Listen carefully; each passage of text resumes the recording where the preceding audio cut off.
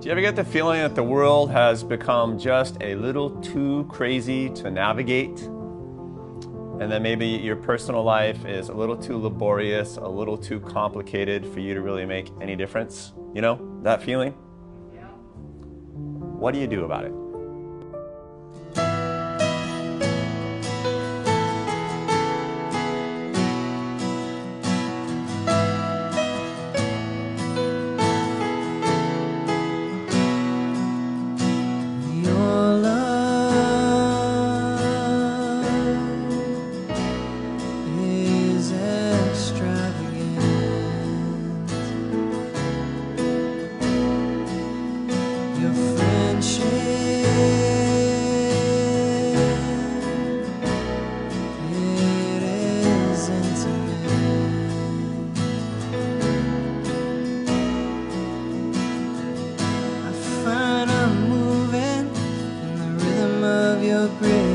Your fragrance is intoxicating in a secret place. Yeah, your love is extravagant.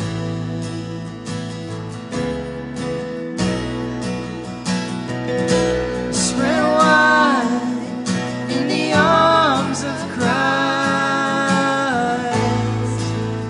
Love that covers sin. No greater love have I ever known. You considered me a friend and captured my heart again. Capture my heart again.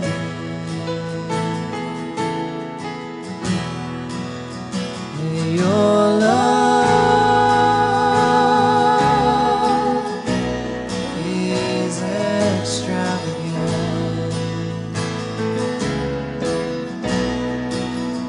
Your friendship is intimate.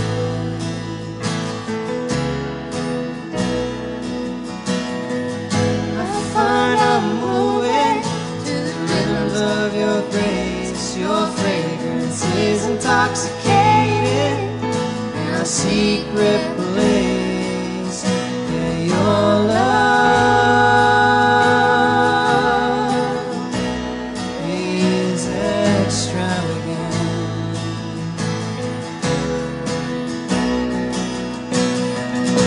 Spread wide in the arms of love that covers sin. No greater love have I ever known. Consider me a friend. Spread wide. Spread wide in the arms of Christ. It's the love that covers sin. No greater love have I ever known. Consider me a friend. Capture my heart again. Oh, capture my heart again. Capture my heart. Capture my heart again. You were the word at the beginning, one with God the Most High. Hidden glory in creation, now revealed in you are Christ.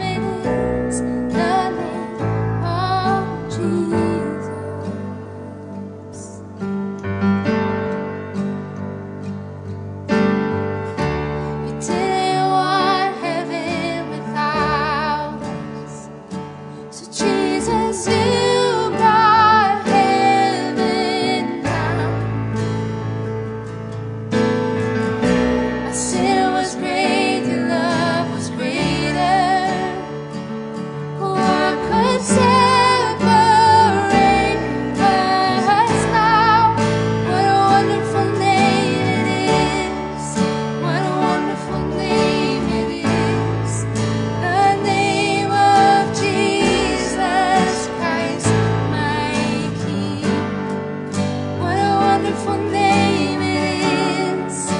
Well, nothing compares to this. What a wonderful name it is. The name of Jesus. What a wonderful name it is. The name of Jesus.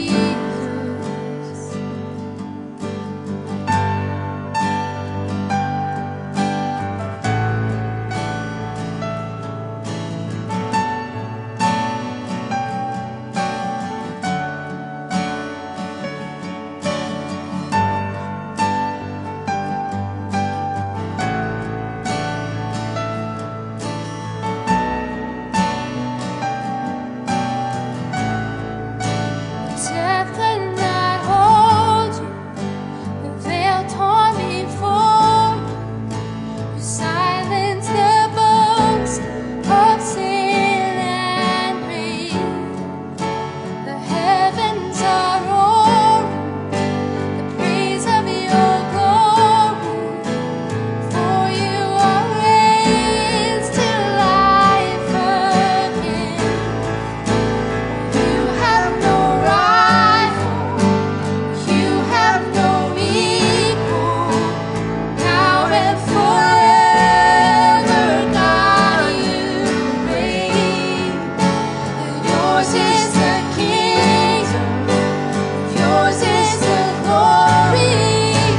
Yours is the name above all names. What a powerful name it is. What a powerful name it is. The name of Jesus Christ, my King. What a powerful name it is. Oh, nothing can stand against. What a powerful name it is. The name of Jesus. What a powerful name it is. The name of Jesus.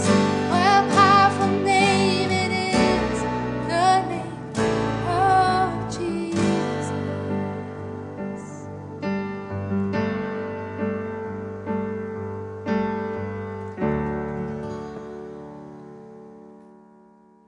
Welcome, and please join me in prayer.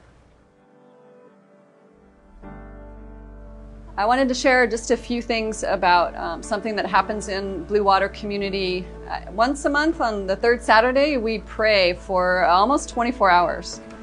And we've been doing that for quite a while. And in the last year or so, there's been this thread, and there's just something about spending all those hours pressing in, where God gives us these beautiful pictures and gives us this sense of some things that are happening from God's perspective. So some of what we've seen is a moving of stones so that the river can flow more freely, and God's river of love and presence among us. And there's this deep personal work that God's doing right now in many of us that then impacts the community, so that when we do our internal work, then we can be in community more fully, more lovingly, more patiently, more kindly. So just sensing this season that there's a deep work personally, there's a deep work communally that God's doing, as there's so many unknowns right now. So I just would like to pray into that this morning, and if you would join me. God, we come before you this morning and thank you that you are among us and that you are doing so many things, seen and unseen, and that you long to transform us and move us and enable us to be more like you, Jesus. We thank you for the opportunities where we are kind of closed in at home and unable to join in community in this time. And we pray for openness to just receive what you have for us. That you would bring in and show us the things that we need to know for this time, so that we can walk through it with you and as your hands and your feet and your voice. We thank you for the Blue Water community, and we thank you that you have plans for us and that you're dropping them in and you're preparing us. And we just bless that, Lord. We say yes and amen to what you want to do among us. We love you, God. In Jesus' name, amen. Good morning, Blue Water. We've got a special guest with us this morning, Evan. And Evan is going to be sharing about a ministry that has been active throughout this quarantine called Salty Crew. And before he shares about Salty Crew, I want to give a big mahalo and thank you to the individuals who have gone above and beyond the call of duty and who have helped us with worship through this time of quarantine. So thank you, Eunice, Taylor, and Ben, who's in the room. Woo-hoo! Now that the quarantine restrictions are slightly eased, we get to include more and more people into our worship sessions. So you will be seeing more faces during our worship sessions. Right, Evan? I've heard and read about Salty Crew. Can you tell us about it? How did it start? Yeah, so Salty Crew actually started before COVID, actually like early March, kind of before things picked up at least. And I was reading through the chapter 2 of Acts, which is a big part of it is about the early church. And I read in there the verse about how nobody really had any material needs, like the church was taking care of each other's needs. And I think the Holy Spirit just spoke to me in that moment and said, are there people at our church who have needs that we're not taking care of? And how can we make sure that those needs are met? And so I started thinking and kind of talking to the Lord about what that might look like, how we could help to meet those needs. And I think the Lord kind of spoke to me and gave me the idea for this Salty Crew thing, which is a ministry that's kind of designed to help meet material needs for people within our church and also in our community. So we'll do things like painting, helping people move, getting rid of rubbish, landscaping. We've even can do like some car repairs and things. So there's a lot of different projects we do. But yeah, the idea is to kind of follow the example of the early church and help meet the practical needs of people in our church and community. Very cool that it started right before COVID. Seems like a prophetic act of providing for those in the community when a lot is in question. Well, can you share one story Yeah, absolutely. with us about it? Totally. So one of my favorite stories is actually from really early on. We were helping a woman who'd just moved back into a house and moved back to Hawaii, get rid of a bunch of rubbish around her yard. So her son was physically disabled and wasn't able to really help with the yard projects because it was kind of on a hill, a lot of movement. And then her husband is kind of elderly and a little sickly and wasn't able to help either. And so she was kind of in a place where it's like, how am I going to get this done? And so she heard about Salty Crew through a member of our church. And we came over there and we helped her out. And so we spent a number of hours just clearing a bunch of rubbish from her yard, getting rid of a ton of stuff, and then came back later and picked up all that rubbish with trucks. But as we were finishing up the project and kind of cleaning up, she comes up to us and asks, hey, how much do I owe you guys? How much can I pay you guys? And we're like, we're a ministry. Like, we don't want any of your money. And so she just kind of started wondering like why we were doing this, like questioning that. And I explained to her that we just want to be the hands and feet of Jesus and make sure we're meeting material needs for people. She just broke down crying in gratitude and was so grateful and blessed. And we keep cleaning up, and then a little bit later she brings her son over and she says, hey, Evan, can you tell my son what you just told me about why you guys are doing this? And so I was able to share the gospel again about like our heart for ministry and why we want to help serve. And it was just an awesome experience to be able to do that, and a really organic way to share the gospel with people. And so it really kind of, I think, fired us up in the ministry to just go out and be servants and tithe our time on Saturdays. So, yeah. Cool. So who is it designed for, and how can people get involved? Yeah, so the ministry is designed for anybody who has a project they need help with. If you know of people that need help, neighbors, family members that could be blessed by this ministry, please reach out, and you can contact me through my email. And we're really wanting to serve anybody. We always do it on Saturdays at noon, and that's kind of our time that we tithe. And then for people who want to get involved in the ministry, it actually is specifically designed for guys in the church. We wanted to kind of build up a brotherhood where we're taking, not just hanging out together, surfing and doing whatever, but we're actually hanging out together and doing ministry together. And so that's a big part of it, is getting men in our church to get together and go and do, just be the church and go serve. So my encouragement to the men of the church, if you'd like to join, contact me by email and think about maybe prayerfully tithing either one Saturday a month or multiple Saturdays, and then just kind of commit to that time, and we'll find projects for you to help out with. Thank you, Evan. Yeah, of course. During the time of this filming, we've got a hurricane approaching. So blessings, peace, and strength to you and your household. It's a good time to check in with your neighbors and your small group, especially if you are in need or can give assistance. In the midst of uncertain times and a storm, let's express our gratitude and trust in the Lord through our giving. If you're new, please feel no obligation to give this morning. But if you'd like to give, you can give in two ways, via post and online. If you'd like to send in a check, send it to our office. Evan, what's your preferred method of giving? Right now, I prefer to do online. Online. Save on stamps. Good call. We're about to get into the sermon, but before that, we have a warm-up, and we want to pray for the kids. Would you be willing to pray for the kids? Absolutely. Lord, we're so thankful for the children of our church and the way that they just bless the body with who they are and who you created them to be, Lord. I pray that you just continue to form them and reveal to them your love, and that they would just come to know your love for them so intimately and just have such a trust and faith in the goodness of your love, and that it would just change them and transform them into whoever you've created them to be. So bless them this morning, Lord. In your name, amen. Amen. Thank you for being a part of the Blue Water journey with us as we travel through this difficult season, and we're always learning as we go. Here's a warm-up question for our sermon this week. What's something you've learned recently about God or your spiritual journey that you didn't know a year ago? You can pause to think about it or discuss it with others around you if you want to. And here's a few responses from our Ohana Group community. Something new that I've been thinking about is how the enemy uses distraction to take us away from God. And I feel like there's so much distraction right now, and so much chaos, and it's really a fight that we have to do every day and every moment to stay clear on what we're supposed to be about, and in our relationship with God and what He has us to do and be every day.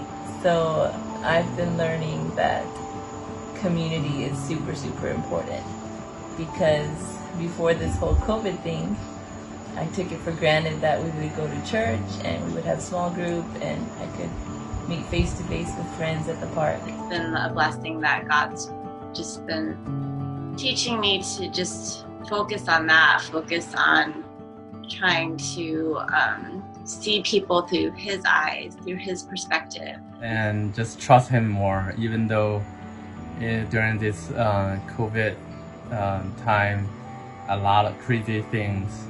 I don't know why God lets this happen, and I know God has His plan, there's a purpose.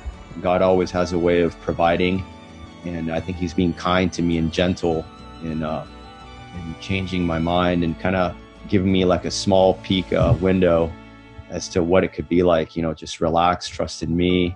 It's going to be all right. Enjoy your life, enjoy your kids while they're young. Even if it's a crappy day, enjoy that situation, learn from it.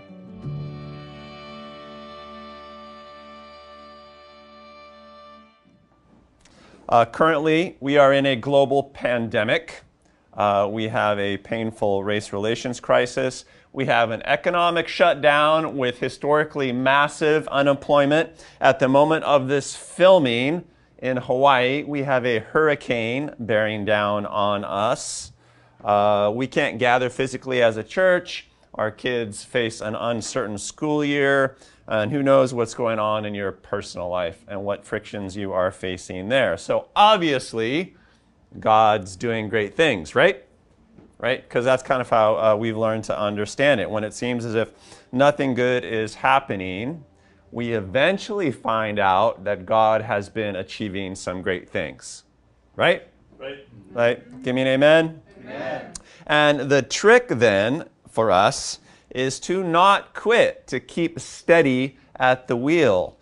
So when the storm blows itself out, and the storm will blow itself out, we're still on course, having done our work, having harvested where we should.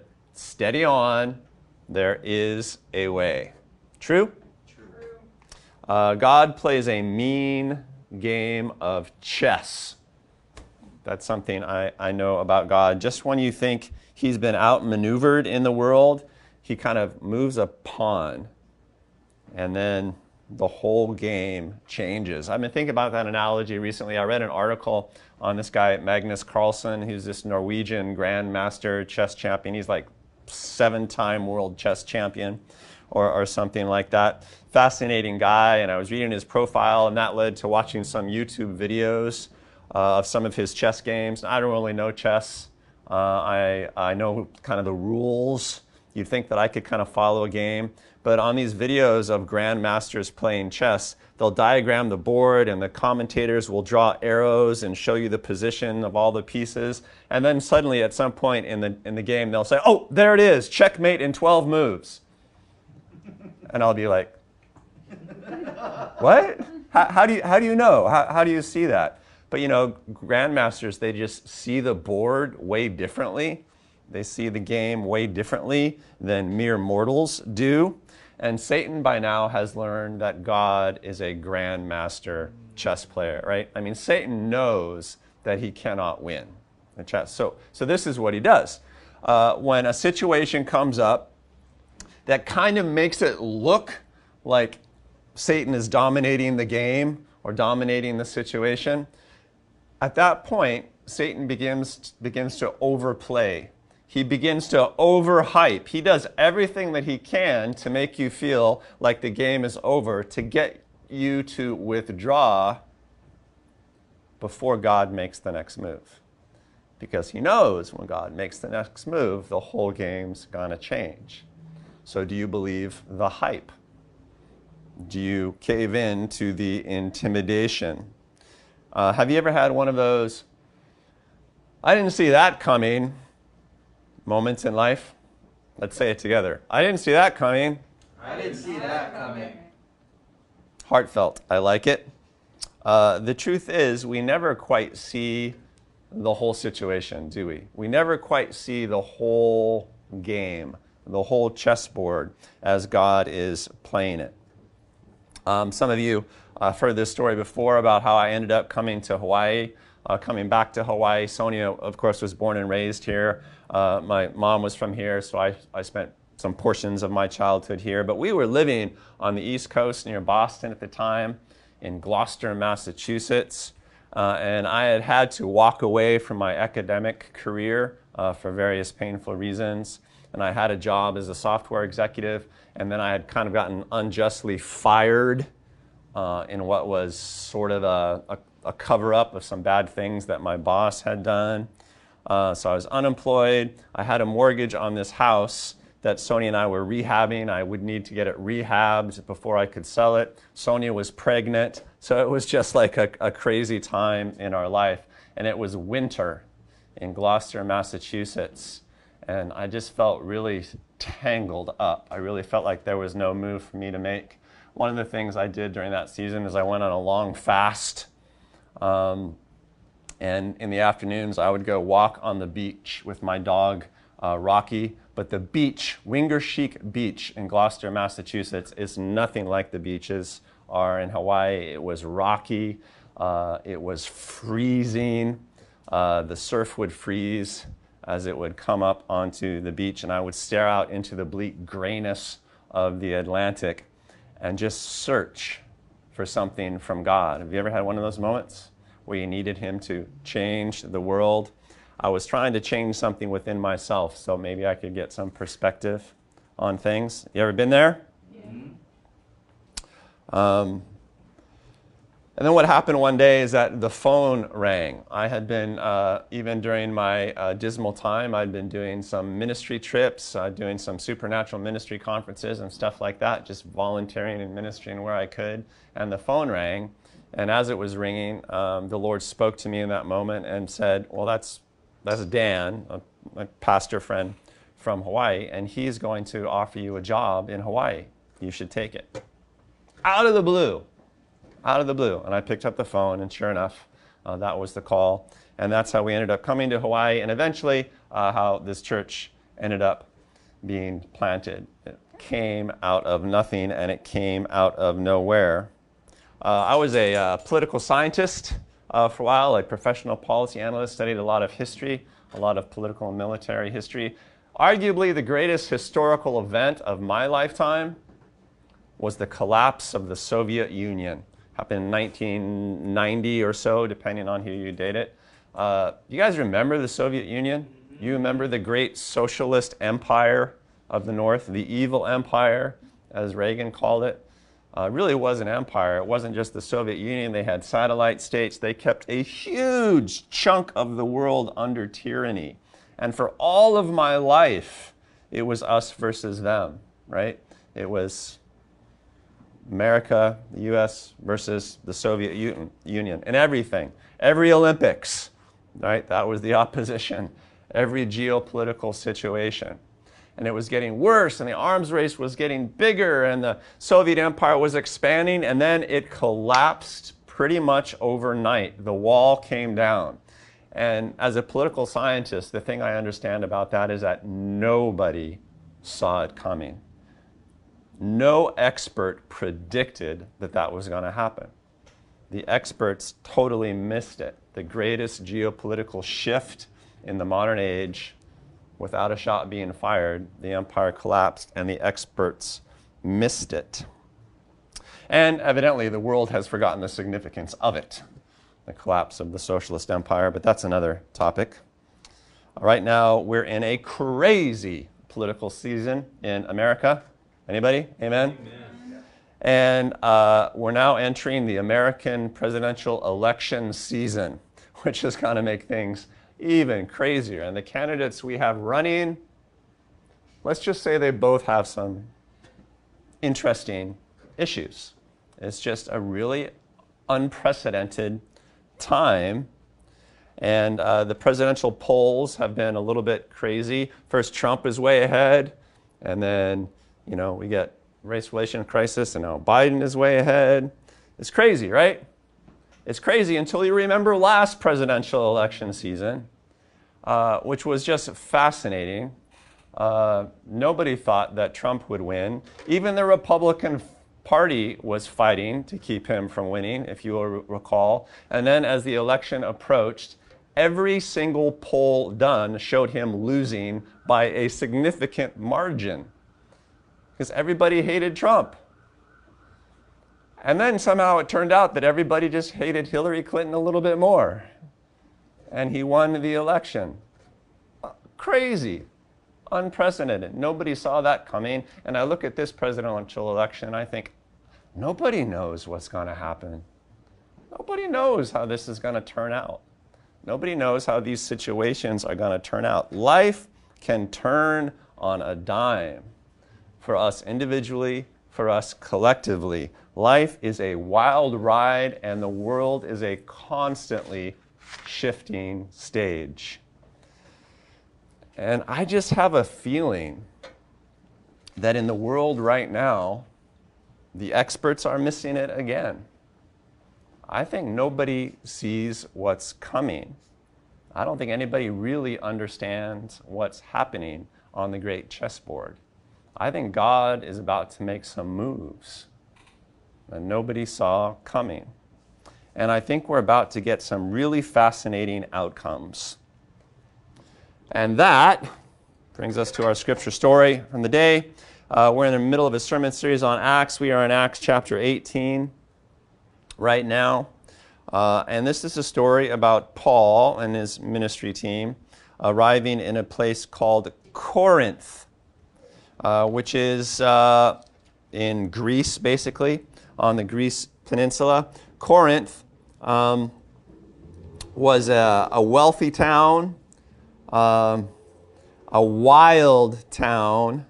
It was economically prosperous. It was morally and culturally mixed When I think of Corinth, I often think of San Francisco, a place known for its wealth as well as its alternate lifestyles of various sorts. I mean, anything would go in Corinth, and it was kind of famous for its wide open culture. Paul has been traveling through the Greek peninsula. He has had to flee from about half the cities he's visited. He's been driven out. He's been beaten. He's been imprisoned. And he arrives in Corinth. And when he shows up there, he is at first kind of by himself. He's waiting for his team to arrive behind him. So this is the story. We're going to read Acts 18, 1 through 17 or so. After this, Paul left Athens and went to Corinth. There he met a Jew named Aquila, a native of Pontus, who had recently come from Italy with his wife Priscilla, because Claudius had ordered all the Jews to leave Rome. So it's a time of new religious persecution in the Roman Empire. Paul went to see them, and because he was a tent maker, as they were, he stayed and worked with them. Every Sabbath he reasoned in the synagogue, trying to persuade Jews and Greeks. When Silas and Timothy came from Macedonia, Paul devoted himself exclusively to preaching, testifying to the Jews that Jesus was the Christ. But when the Jews opposed Paul and became abusive, which often happened, he shook out his clothes in protest and said to them, "Your blood be on your own heads. I am clear of my responsibility. From now on, I will go to the Gentiles." Then Paul left the synagogue and went next door to the house of Titius Justus, a worshiper of God. Crispus, the synagogue ruler, and his entire household believed in the Lord, and many of the Corinthians who heard him believed and were baptized. One night the Lord spoke to Paul in a vision. "Do not be afraid. Keep on speaking. Do not be silent, for I am with you, and no one is going to attack and harm you this time, because I have many people in this city." You have a lot of work to do still. So Paul stayed for 1.5 years, teaching them the word of God. While Gallio was proconsul of Achaia, Achaia just means Greece, so a new governor of Greece, the Jews made a united attack on Paul and brought him into court. "This man," they charge, "is persuading the people to worship God in ways contrary to the law." And just as Paul was about to speak, Gallio said to the Jews, "If you Jews were making a complaint about some misdemeanor or serious crime, it would be reasonable for me to listen to you. But since it involves questions about words and names and your own law, settle the matter yourselves. I will not be a judge of such things." So he had them ejected from court. Then they all turned on Sosthenes, the synagogue ruler, and beat him in front of the court, but Gallio showed no concern whatever. So get kind of a surprise ending there. At the end of the story, instead of Paul getting beaten and imprisoned, the situation flips, and it is his persecutors that get beaten and shamed. I want you to note the political context of the story when it starts. Claudius, the Roman ruler in Rome, has kicked Jews out of Italy. So it's a signal of a season of religious persecution in the Roman Empire, which, if you know anything about the history of the Roman Empire, you get this from time to time. Usually in the Roman Empire, from the time of Jesus till its collapse, Christians were persecuted relentlessly, often murdered systematically, executed and stuff like that. The Romans would do that to other religious groups as well. They're picking on the Jews at this time. So suddenly, to be a Jew was to be politically vulnerable, open to persecution. Paul was a Jew, incidentally. You might recall he had some Roman citizenship as well. He occupied sort of an interesting place. Note also, as the story progresses, that Paul is ministering in Corinth, but he's doing it on his own dime. He's working as a tent maker. He's sewing together what would be leather travel tents or something like that. Corinth was a commercial hub. It was a travel hub, had a big airport there, so to speak. And so Paul was outfitting travelers, probably is what it was, by making tents in the marketplace. And he's partnered up with these guys, Aquila and his wife Priscilla. Later on in the story, it gets flipped. Priscilla's name is always given first because she becomes the more prominent leader in the early church, incidentally. But he's just getting by, right? He doesn't have like a big ministry budget or something like that. The dude is making tents part-time to support his ministry habit. It's not a very romantic life at all. Later on in the story, when Silas and Timothy show up finally, he evidently stops making tents and just devotes himself full-time to preaching, either because Silas and Timothy take over the tent-making business, or maybe they brought some gifts from other churches or something. But these guys are just getting by. It's a very grassroots operation, which is kind of stunning, given that they were literally changing the world at the moment of this story. Again, in the story, it turns out that he's preaching in the synagogues, as was his custom, but some religious Jews rise up in the synagogues and basically accuse him of being a cultural traitor. They oppose him, as is often the case throughout the accounts of Acts. And this time, Paul has had it. He said, "That's it. Your blood be on your own heads." He shakes out his clothes to symbolize that he's through with them. And he says, "From now on, I only go to the Gentiles." And he moves next door to the house of this guy, Titius Justus, which is a Roman name. He may have actually been a Roman or a Greek that had taken a Roman name, but not a Jew, is what we're learning, given to understand. And it's a house church, and it's a house church directed entirely at Gentiles, or primarily at Gentiles, which is a shift in history.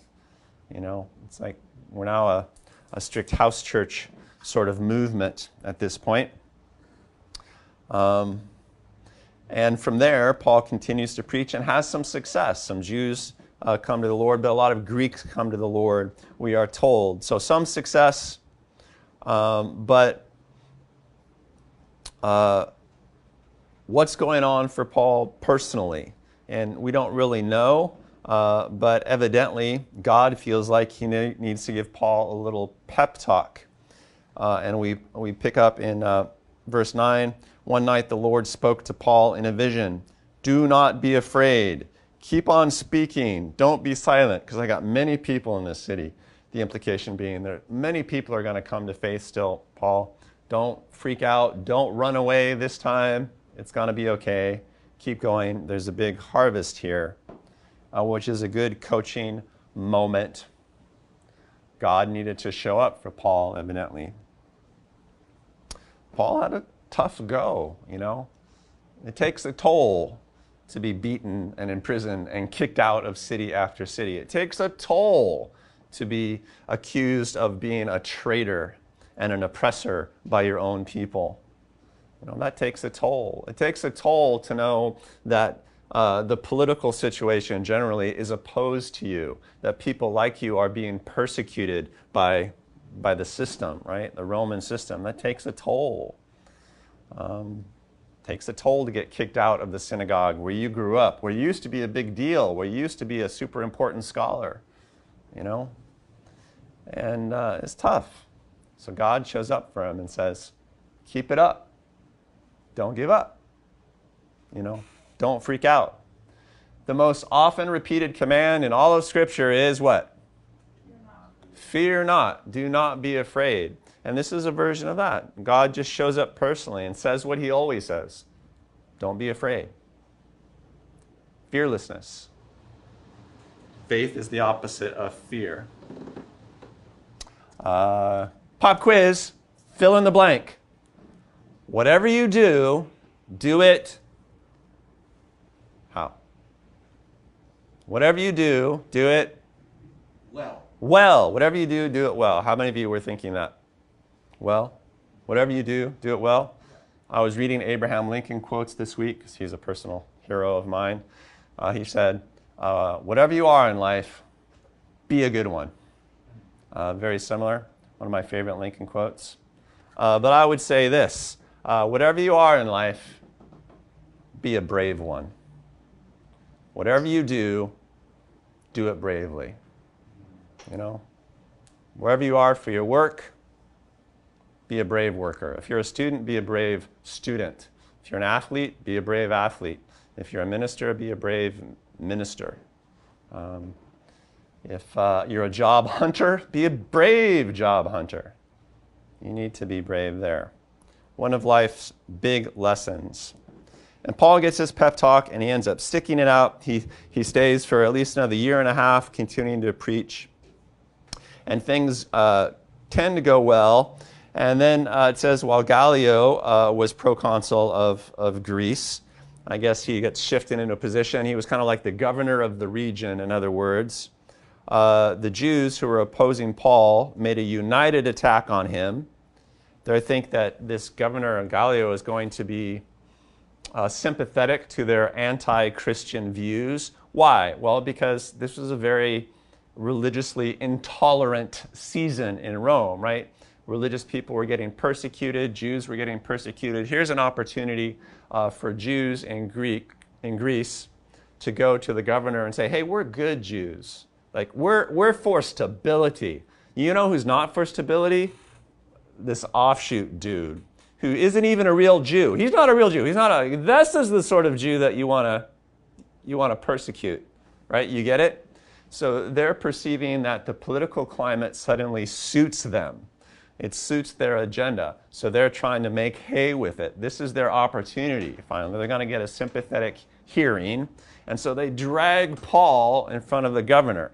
And then we just get a great story here at the end. Like, here we go. Paul has been here before, right? He's been dragged before the authorities. He's been beaten to within an inch of his life, left for dead on one occasion, might actually have been dead and needed to get resurrected by the people who gathered around him.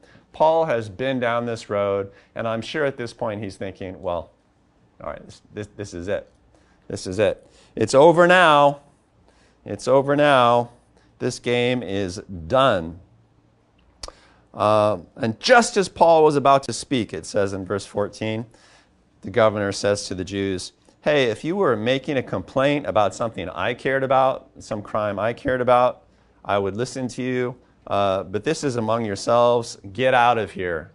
At which point the crowds who were vehemently anti-Christian, anti-Paul, suddenly became anti-synagogue ruler and beat up this poor guy Sosthenes, who is one of the drivers of the mob. Didn't see that coming. How did that happen? Life just turned on a dime right there. Everything was going against Paul, politically and socially, and the mobs were against him. It's like, chicken. Suddenly, the dude is safe. He's not used to that. He's not used to that. So he hangs out in Corinth. The church gets established there. If you know anything about the history of the church, you know that the church of Corinth became the church in Greece. It became the hub of Christianity in that region and the launching point for Christianity in the entire Western world. I mean, we all probably owe a debt to the church in Corinth. Man, things turned on a dime. God just moved his pawn, and suddenly the game looked totally different for us Christians. So how do you apply something like this? Well, I don't know. How would you sum it up? I don't care what the situation looks like. Don't flinch. Don't flinch. Don't freak out. Turn to somebody, say, don't freak out. Don't freak out. Don't panic. Don't lose your stride. Don't lose your confidence. Don't lose your self-confidence as if you've somehow screwed up too much and God has had to abandon you or abandon his game plan. That's actually not how things work in the world. When you feel like a pawn in a losing game of chess, hey man, just do your job. And then let God make his moves. And you have to do both, right? You have to do your job. You have to partner with God. And you need him to do his job. You need him to change the world. Do what you can do, and then let God change the world around you. And that might be necessary. He might have to change the world around you. But you know what? He has a long history of changing the world around us. It's a long history of just tweaking something, and empires fall, crowds turn around, culture shifts, avenues open, the message goes forth, provision floods.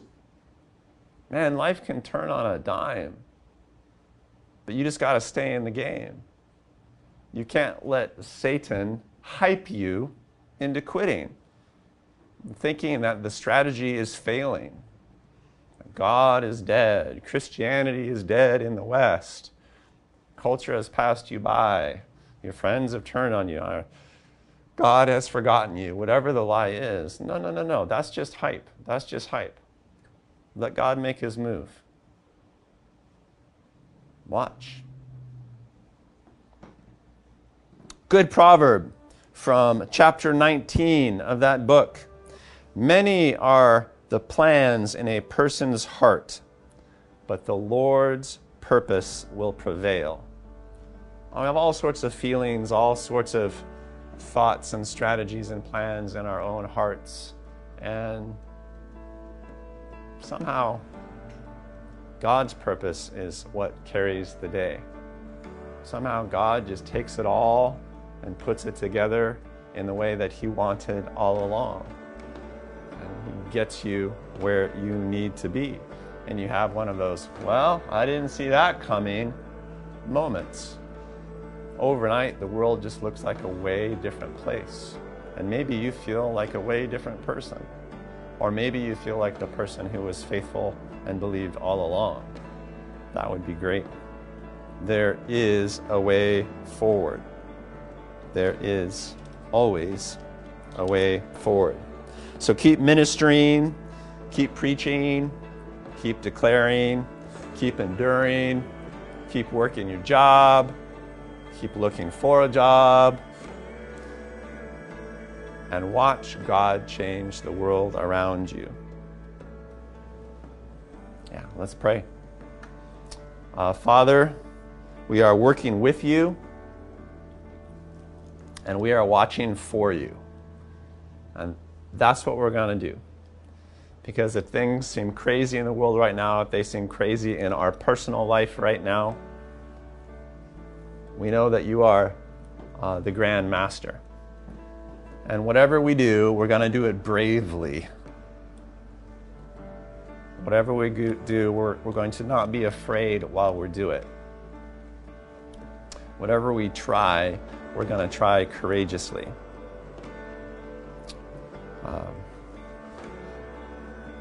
We'll do us, Lord. You do you. Let us marvel at the works of your hands and the strategies of your heart, Lord. We pray for peace in the world, for prosperity for all, and for the light of the gospel to shine forth as it has rarely done on earth. We pray, Lord, that this season of uncertainty and swirling chaos would settle into a season of yearning and hope and fruitfulness and harvest, unlike any that we've seen. We count on you, Lord, and just pray that through your work, we would be faithful to you. In Jesus' name, amen. Hey there, Blue Water Church. Thank you again for joining us for our Sunday service. It's so clear we are living in crazy and turbulent times, but Jesus Christ is the same yesterday, today, and forever. If you'd like someone to join with you in prayer, maybe to help you stay the course in this challenging period, or maybe you have another need for physical healing or another situation in your life, you can email julie@bluewatermission.org with your name and your phone number, and let somebody from our prayer team call you back between 10:30 and 11 today and pray with you. Hey, we love you guys and we are praying for you. Let's fix our eyes this week on those things which are true, praiseworthy, excellent, just as the Apostle Paul recommended. Let's stay the course and let's do what we can do and see God come through in mighty ways. Have an awesome day, and we'll see you soon.